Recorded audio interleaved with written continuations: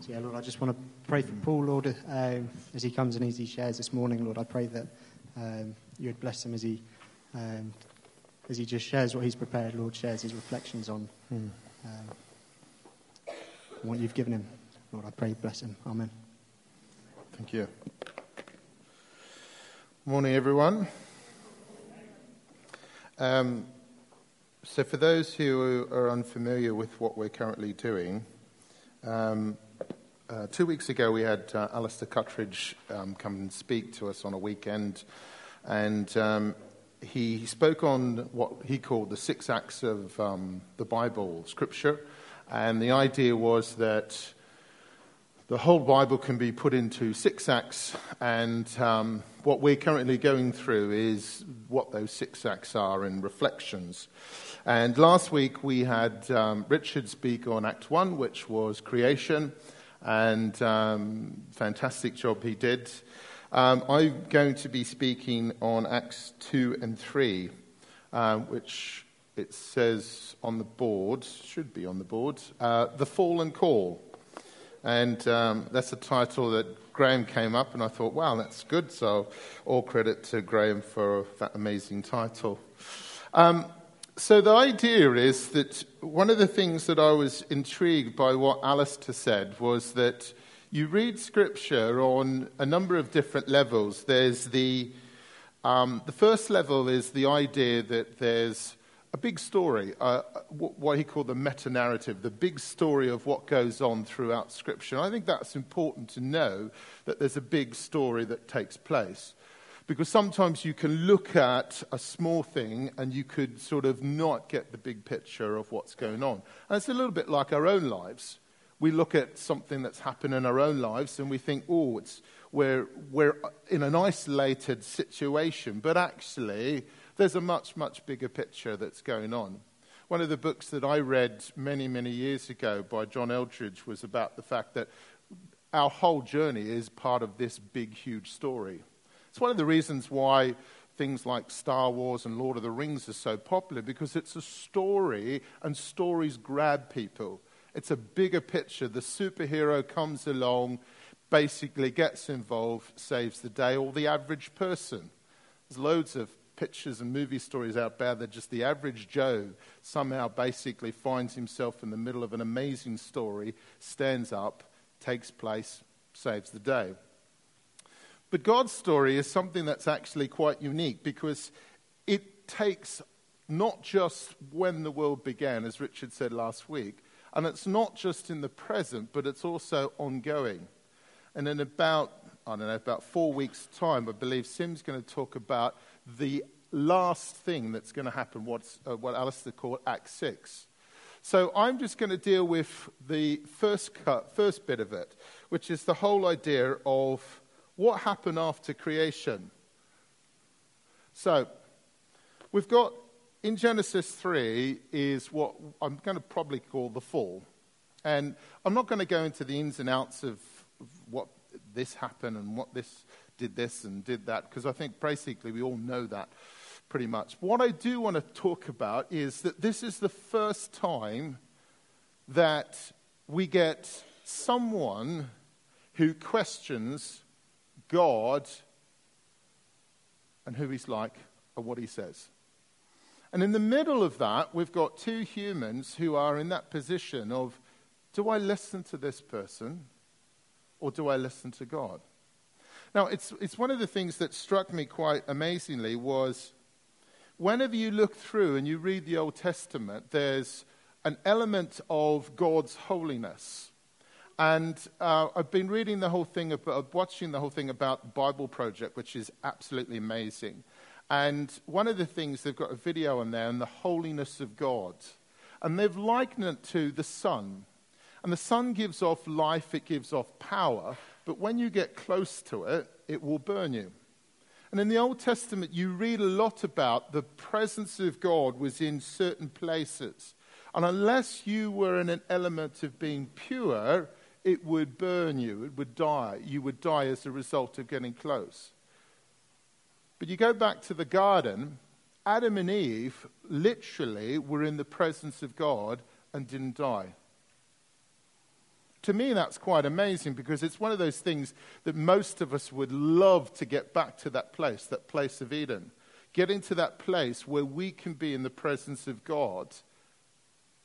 But unfortunately, the story doesn't go like that, and we end up having a situation where they don't believe the words that God's spoken, and what they do believe is the enticement, the lies of the enemy. And this is the first time where a group of people believe something that's contrary to God.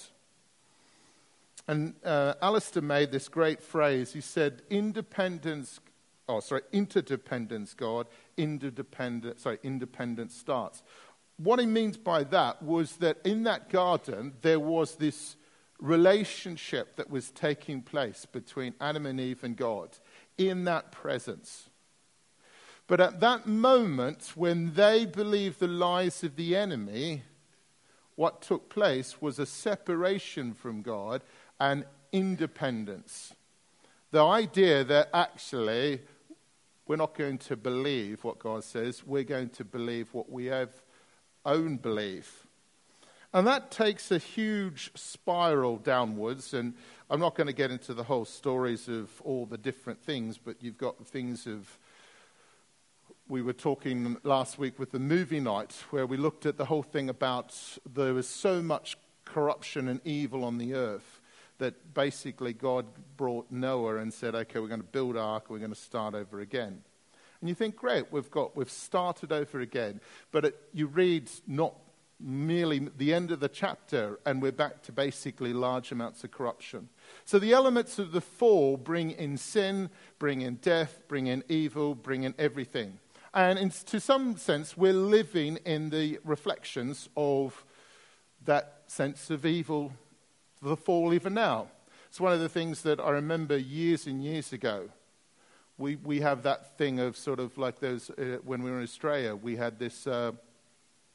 someone massacred a whole bunch of people. And people were questioning, well, why is this happening? And why is this happening? And all that sort of stuff. And it came to the point, it's like, actually, it's probably part of the elements of the fall that we live in. Because that's not what God intended. And that's not what was the original design for what God had called the people of God to be. The original design was that we were to work in a partnership with God.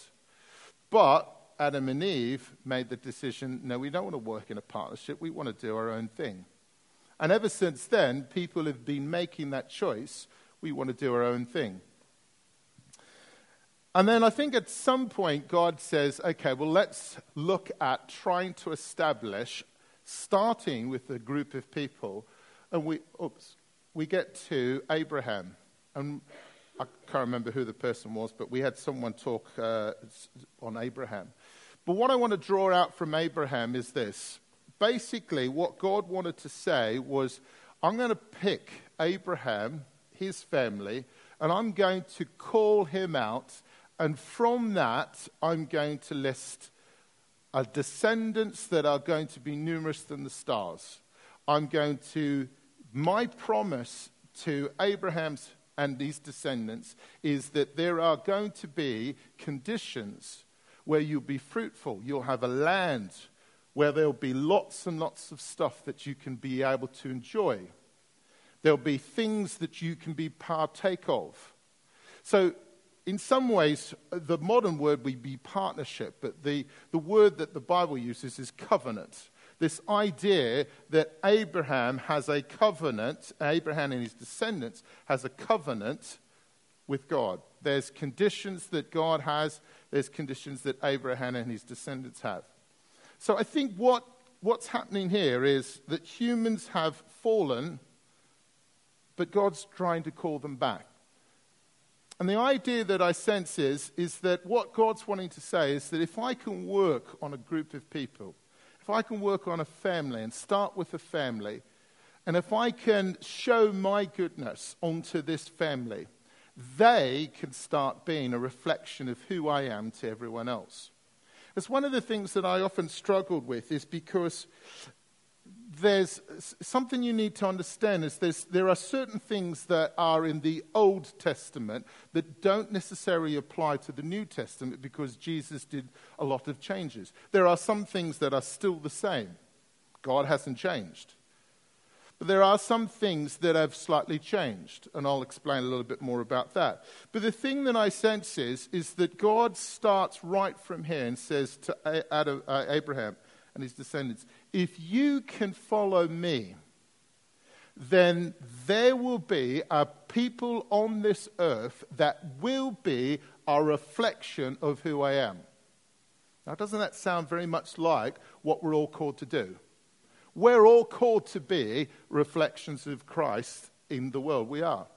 And Abraham has set up, if you follow me at this moment, you can be a blessing to all the countries around, all the rest of the people. So he selects a group of people, picks it out, and says, if you remain faithful to me, I will be more than faithful to you. And I will bless you. Your descendants will be as numerous as the stars. You won't have to worry. But one of the things is that we know that basically this didn't happen. There were numerous upon numerous collapses, and eventually we get down to the whole idea of Exodus, where Moses takes the large population out of Egypt, and we come to the place in Mount Sinai. And Mount Sinai is the second time God makes a covenant with a group of people. This partnership, and says, it's not just the 10 Commandments, but it's this sense, well, if you follow me, I will be your God. I will be able to establish you like no other on the face of the earth. Again, what God's saying to this group of people is he's calling them apart. One of the things is that this word holy is often used a lot of the time. And I've heard quite a lot of people speak about what this word holy means. In essence, holy means to be set apart. And what God's saying to this people, if you set yourselves apart like I'm set apart, you will be a blessing to everyone else and a sign and a symbol of who I am. There are conditions attached, as always, but there's a sense of you too can be a part. Now, Exodus 17:4-6, I carried you on eagle's wings and brought you out to myself. Now, if you obey me fully and keep my covenant, then out of all the nations you'll be my treasured possession. One of the things I find so extraordinary is, and I can't remember if I was sharing this with Graham or something, but to me, one of the things is that you read the stuff of what happened with the Israelites. You read the tremendous, overwhelming thing that happens at Mount Sinai with the presence of God coming down with this mountain. The fact that, as the picture says there, the presence of God comes down in a way that you can see with your own eyes. How many times have we wanted to say, oh, if only I could see God's presence. If only I could see. If only I could see, then I believe. These guys were actually seeing with their own eyes. Not only that, but God provided for them. The essence being that basically gave them manna. They got up every morning, God provided for them. They had food. Then there came a point in time where a number of them started getting ill. So God spoke to Moses and says, build a statue. And in that, as people looked to this bronze statue, they will be healed. It's a symbolic act of what Jesus was going to be doing. Look to Jesus, healing takes place. And yet, in the midst of all of that amazing stuff, they still do not trust God. How do we know? Well, we get to the promised land, sends in 12 spies, 10 come back and says, even though God has said this is ours, they're too big. Once again, like the four, listening not to what God's saying, but listening to the deception and the lies of the enemy. It's an ongoing problem that goes on and on, listening to the wrong source.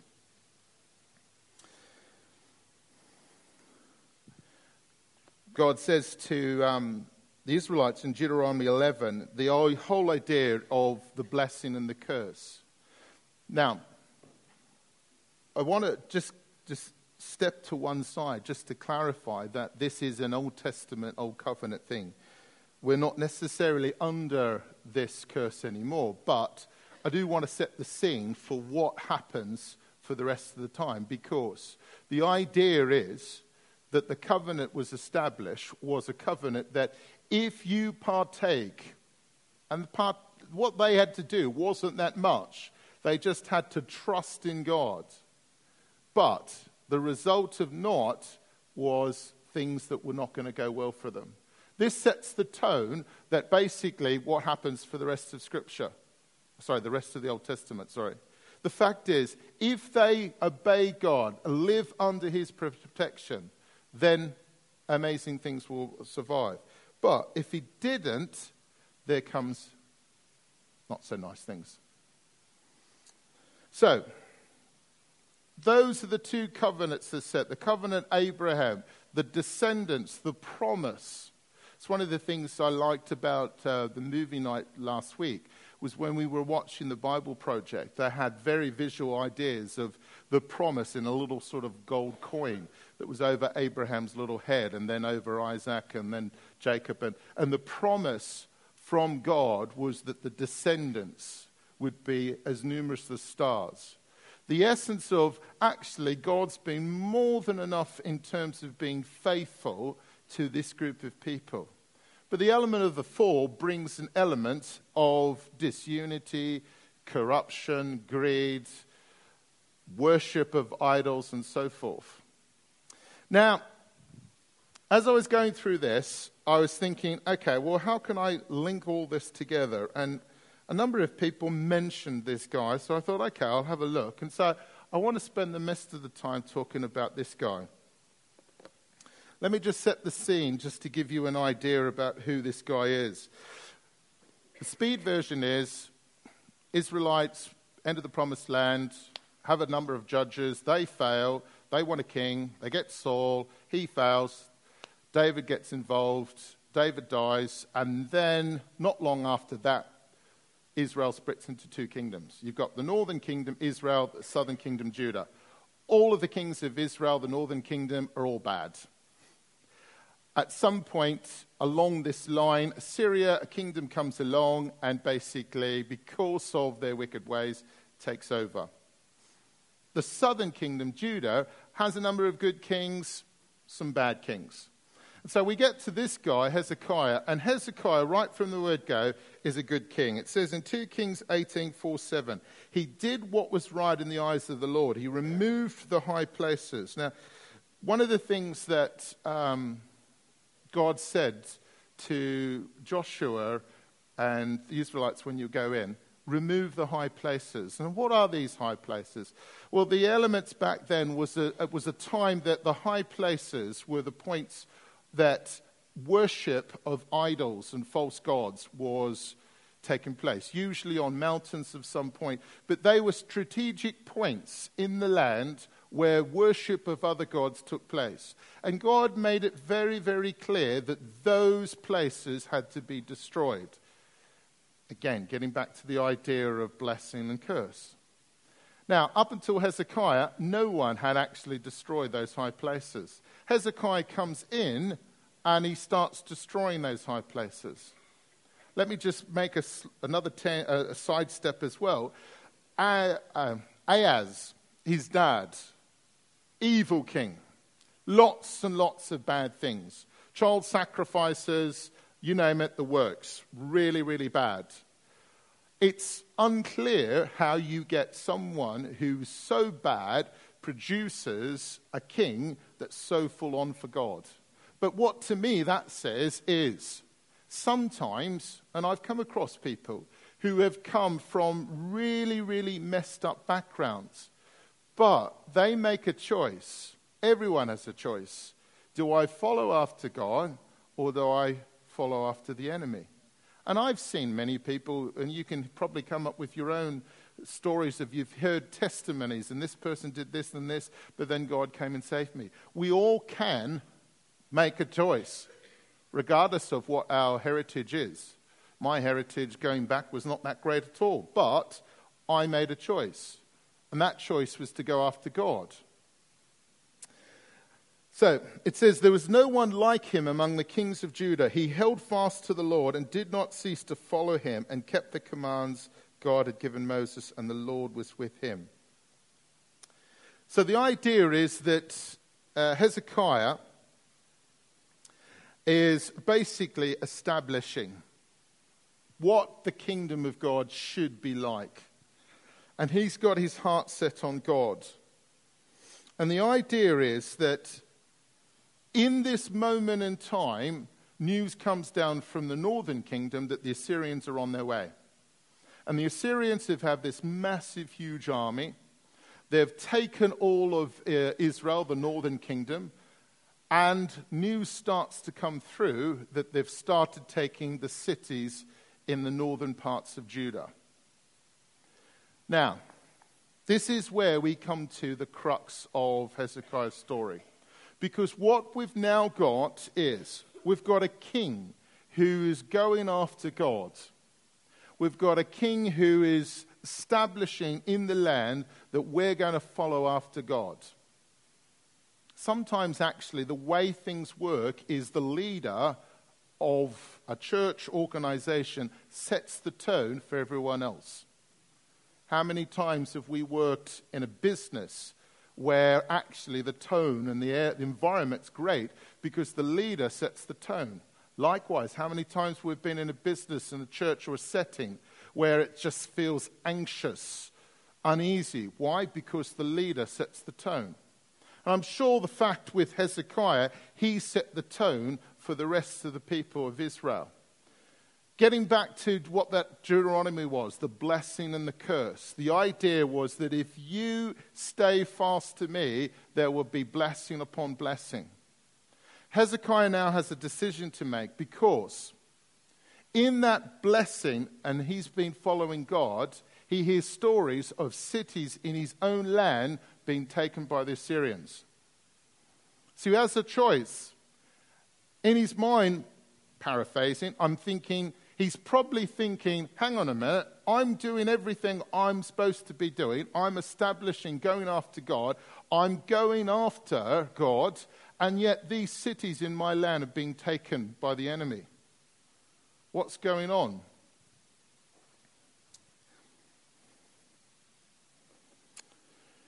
So, we get to this point, and to me, when I read this, it harks back to what happened at the fall in the garden. In the garden, the enemy basically says to Adam and Eve, do you really think God said this? Do you really think God's good? Do you really think God can heal you? Do you really think God cares about you? Do you really think? And unfortunately, they succumbed. And now we've got a classic example. The whole of Jerusalem is surrounded by 185,000 soldiers. Now, just get that into your mind. The only thing I could possibly think of is that there's a scene in Return of the Kings. There's a scene in one of the Star Wars where you look out and there's like hundreds of thousands. Just imagine you're standing on the wall and you're going, yeah, we believe in God, but we've got 185,000 soldiers surrounding us. They've already taken many of the cities in our own land. The element of doubt can easily be swayed. And then we get the leader of the Syrians start questioning, calling out loud, do you really believe God's going to save you? Do you really believe if God was true, then he would have stopped us invading the cities of the north? But we took them, so God must be on our side. You're the losers. And it goes on and on. And I can bet you bottom dollar that at some point, some of the people are starting to think, well, their argument sounds pretty good. Their argument sounds really good. Yeah, that's right, actually. If they did that and they did that, then maybe Hezekiah is wrong. Maybe actually we're not actually blessed by God. How many times have we gone into a situation where logic confronts the truth of God? And we've got a situation where we've got facts, logic, reason, argument, God's truth. Boom, clash. And on the one hand, it's, that argument sounds really good. But actually, what's the truth of God say? And that's the clash that happened in the fall. It's happened throughout all of time. And it still happens to this day. We've all got a free choice. We've all got a choice to make. Do we trust in what God says, or do we trust in the enemy? As you can read throughout Scripture all the things. You've got Noah and the ark. You've got David and all these stories. Even so, I suppose the whole thing with, if you think about in the New Testament with Paul blinded, and God appears to this guy and says, go over to that. You know that guy who's killing loads of Christians? I want you to go over there and pray for him. It's like, oh.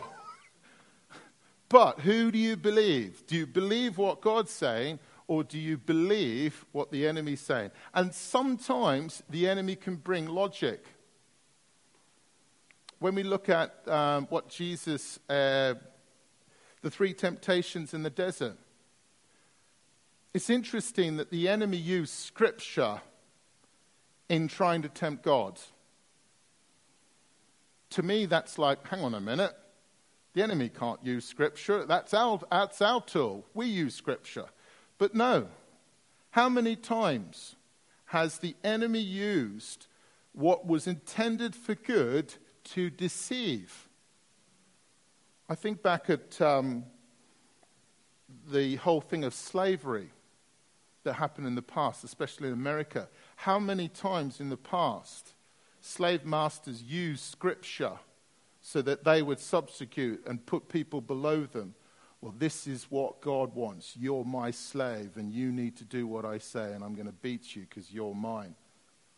That's the enemy right there, using what we think would be the idea of truth. Who do we trust?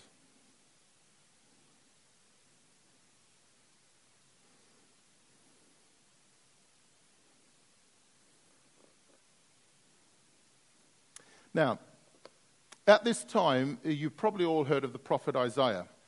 A huge book in the Bible, 63 chapters or something. Yep, something along those lines. Quite a large number of chapters. And he spends not just one, but quite a number of kings. So it's not just Hezekiah, but over a number of kings. And Isaiah is the prophet at this time. And one of the things that I was reading this, and I was quite intrigued about this, was that when Hezekiah hears these taunts from the enemy, do you really believe God's with you? He goes to the house of God and he prays. Now, it's important to understand what happens next. We are all in the new covenant, and I don't want to spend too much talking about that because someone will take over and do Acts 4, which is that whole new covenant. So I don't want to spoil that. But in the new covenant, we can all hear from God. All of us can hear from God. In the Old Testament, the prophets were the people who would listen to God and speak out to the people. Not everyone could hear from God. There are times where God would come and would speak, and the Spirit of the Lord would appear on someone, and they would hear, but in those times, no. The prophets were the mouth voices for what God was saying. And so, in a strange way, Hezekiah goes to the house of the Lord and beseeches and prays to God, but he also sends for Isaiah to come and listen. what does God say? And Isaiah comes back and he says, firstly, don't trust or be afraid of those words. The thing is, about God is, if you read Psalm, I think it's Psalm 1 or Psalm 2, one of those, he laughs at the plans of the enemy. He laughs at the plans of men.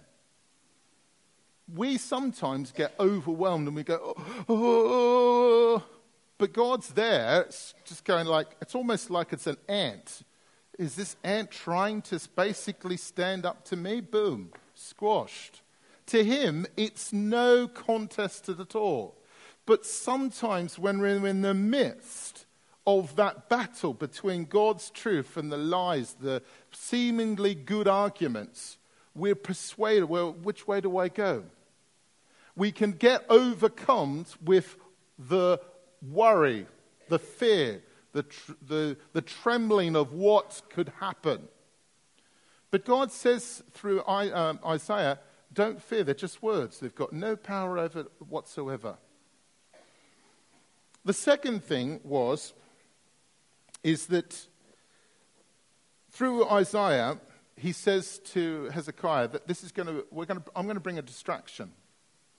This is where God starts to say to Hezekiah, you have been faithful in serving me. Now it's my turn to save. It's now my turn to bless. It's now my turn to defend. It's one of those things that in the New Testament we overcome not because of our own strength, but because of what Jesus has done. We stand in a place of victory not because we're good, because of what Jesus did. So we are victorious, sons and daughters of the High King. And all we've had to do is just believe in him. That's all we've had to do. But I want to get across the idea that consistent belief is something we need to keep maintaining. It's not something you just go, oh, I've said the prayer once, that's it. I'm now done. I can do whatever I want. It's a daily thing. You get up. I'm going to trust you, God, today. No matter what happens, I'm going to trust you. Something happens. I'm going to learn to trust you. Show me what you want me to do today, God, because I want to trust you. Yeah, the lies of the enemy come from all different things, but I'm going to trust you. One of the things I've made something, I suppose this whole thing of Lent gets you questioning sort of what do you want to sort of separate from, is I've made a decision not to listen to any of the news. Partly because it was so disheartening to hear all the stuff that goes on with Brexit and everything else and the knife crimes. And I got to the point I said, this is actually draining me of my life listening to all this turmoil go on. And I made a decision, actually, I'm just going to separate. For the month of Lent, I'm not going to read any news. And I've loved it. I've loved it. I don't know what's going on in the news, but my focus is a lot better because I'm not being weighed down, turning on the TV, turning on the radio, and once again we've got this going on and this going on. It's all about, for me, listening. And I'm not saying, please hear me out, I don't want you to go, oh, okay, Paul's saying we shouldn't listen to the news. That's the choice I felt God speak to me. You're open to your own. I know some people work in the media, some people work in the news, we have Christians in the government. But for me, because of what it was affecting in me, I made that choice. The idea is that we're all got to make choices. For someone here, it might be a completely different thing whatsoever. What influences are draining you of your life? We're called to have life and abundant life, John 10:10. That's what Jesus came to give us. If there is something in your life that's draining life and you're not living an abundant life, go to God. Is this something that I need to separate myself from? Or is it something that I need some help from the Holy Spirit for? Holy Spirit, do you need to come? Do you need to come and help me in this situation? Because we're not doing it on our own. We've got the Holy Spirit with us. So let's get back to Hezekiah. So after all of that, what do the Assyrians say again? The Assyrians say, once again, do not let your God in whom you trust deceive you. Wow, what a statement to say. You've just heard from God through the prophet Isaiah. God saying, actually, this is going to be okay. And what did the enemy come out? Don't let God deceive you. He's wrong. And the whole thing is that Hezekiah gets this threatening letter and he goes once again back to prayer. And he reads it out. And I'm going to read it out. It's not on the, I think it's not on the board. It says, Hezekiah received the letter from the messengers. This is verse 14 in chapter 19. Then he went up to the temple of the Lord and spread it out before the Lord. And Hezekiah prayed to the Lord, Lord, the God of Israel, enthroned between the cherubim, you alone are God over all the kingdoms of the earth. You have made heaven and earth. Let's stop there. What is he doing? He's declaring who God really is. A lot of our worship songs are declaring who God is. Great is your faithfulness. We're declaring, God, that you are faithful. It might not appear in our lives that you're 100%, but I'm going to make this stand now. I'm going to stand in the face of the enemy and say, you are faithful. Now, there's other declarations we can make. We can stand in that place. You are a God that's good. Yes, this thing might have happened. It might appear that you're not good, but I'm going to make that stand that you are good. Or you make another stand. God, you are the God that heals. In the face of things that might contrary, I'm going to stand, you are the God that heals. We make that declaration in the face of the enemy. That's spiritual warfare, folks. You stand in the face of the enemy with this mega huge God next to you and you say, no, I'm with this guy.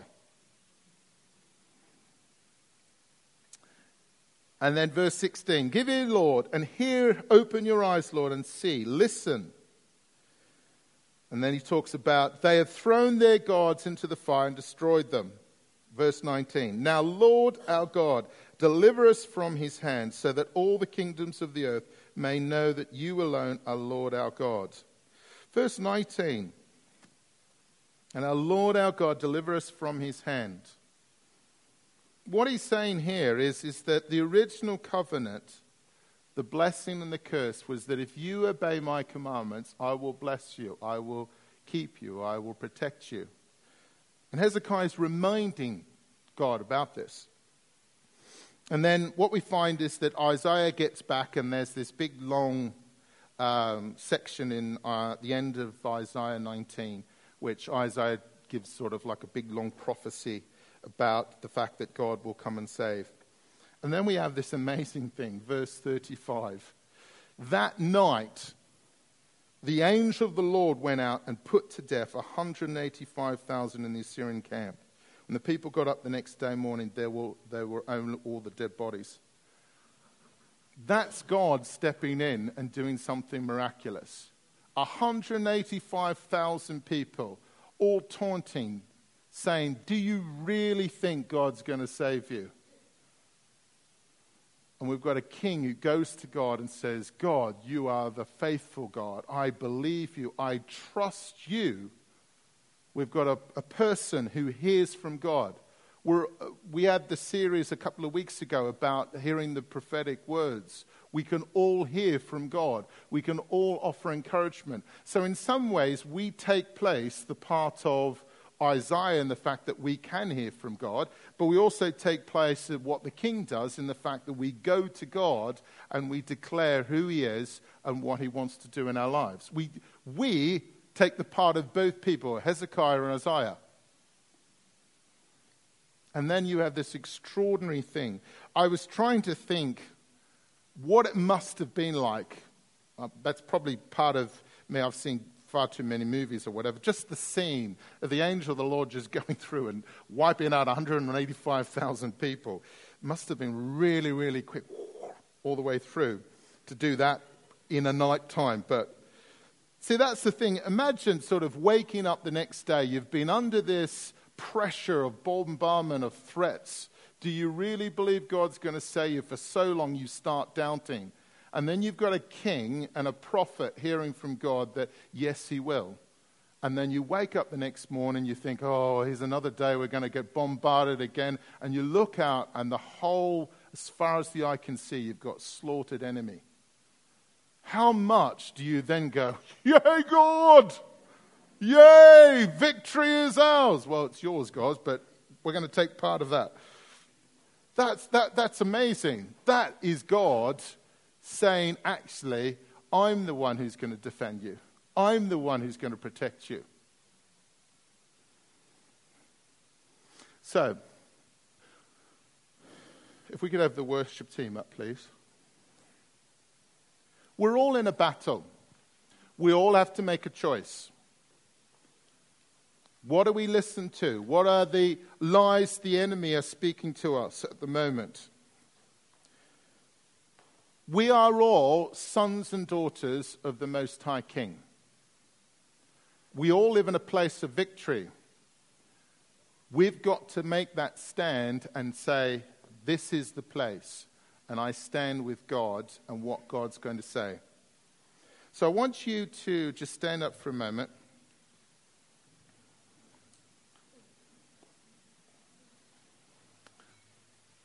And I know that, I don't know the stories of everyone, but I do know that some people are really facing tough times. And so I want you, in your own time, to think and just ask God, God, I want to stand with you.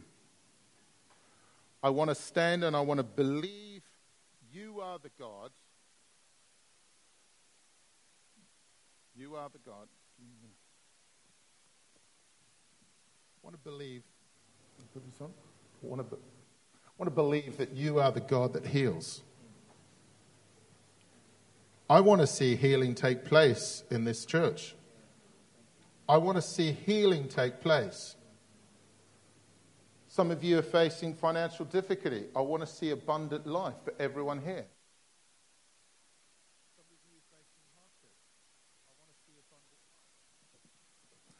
life. I want to see people trusting in God because God is the way. So I'm going to hand over the worship team. Bless you guys.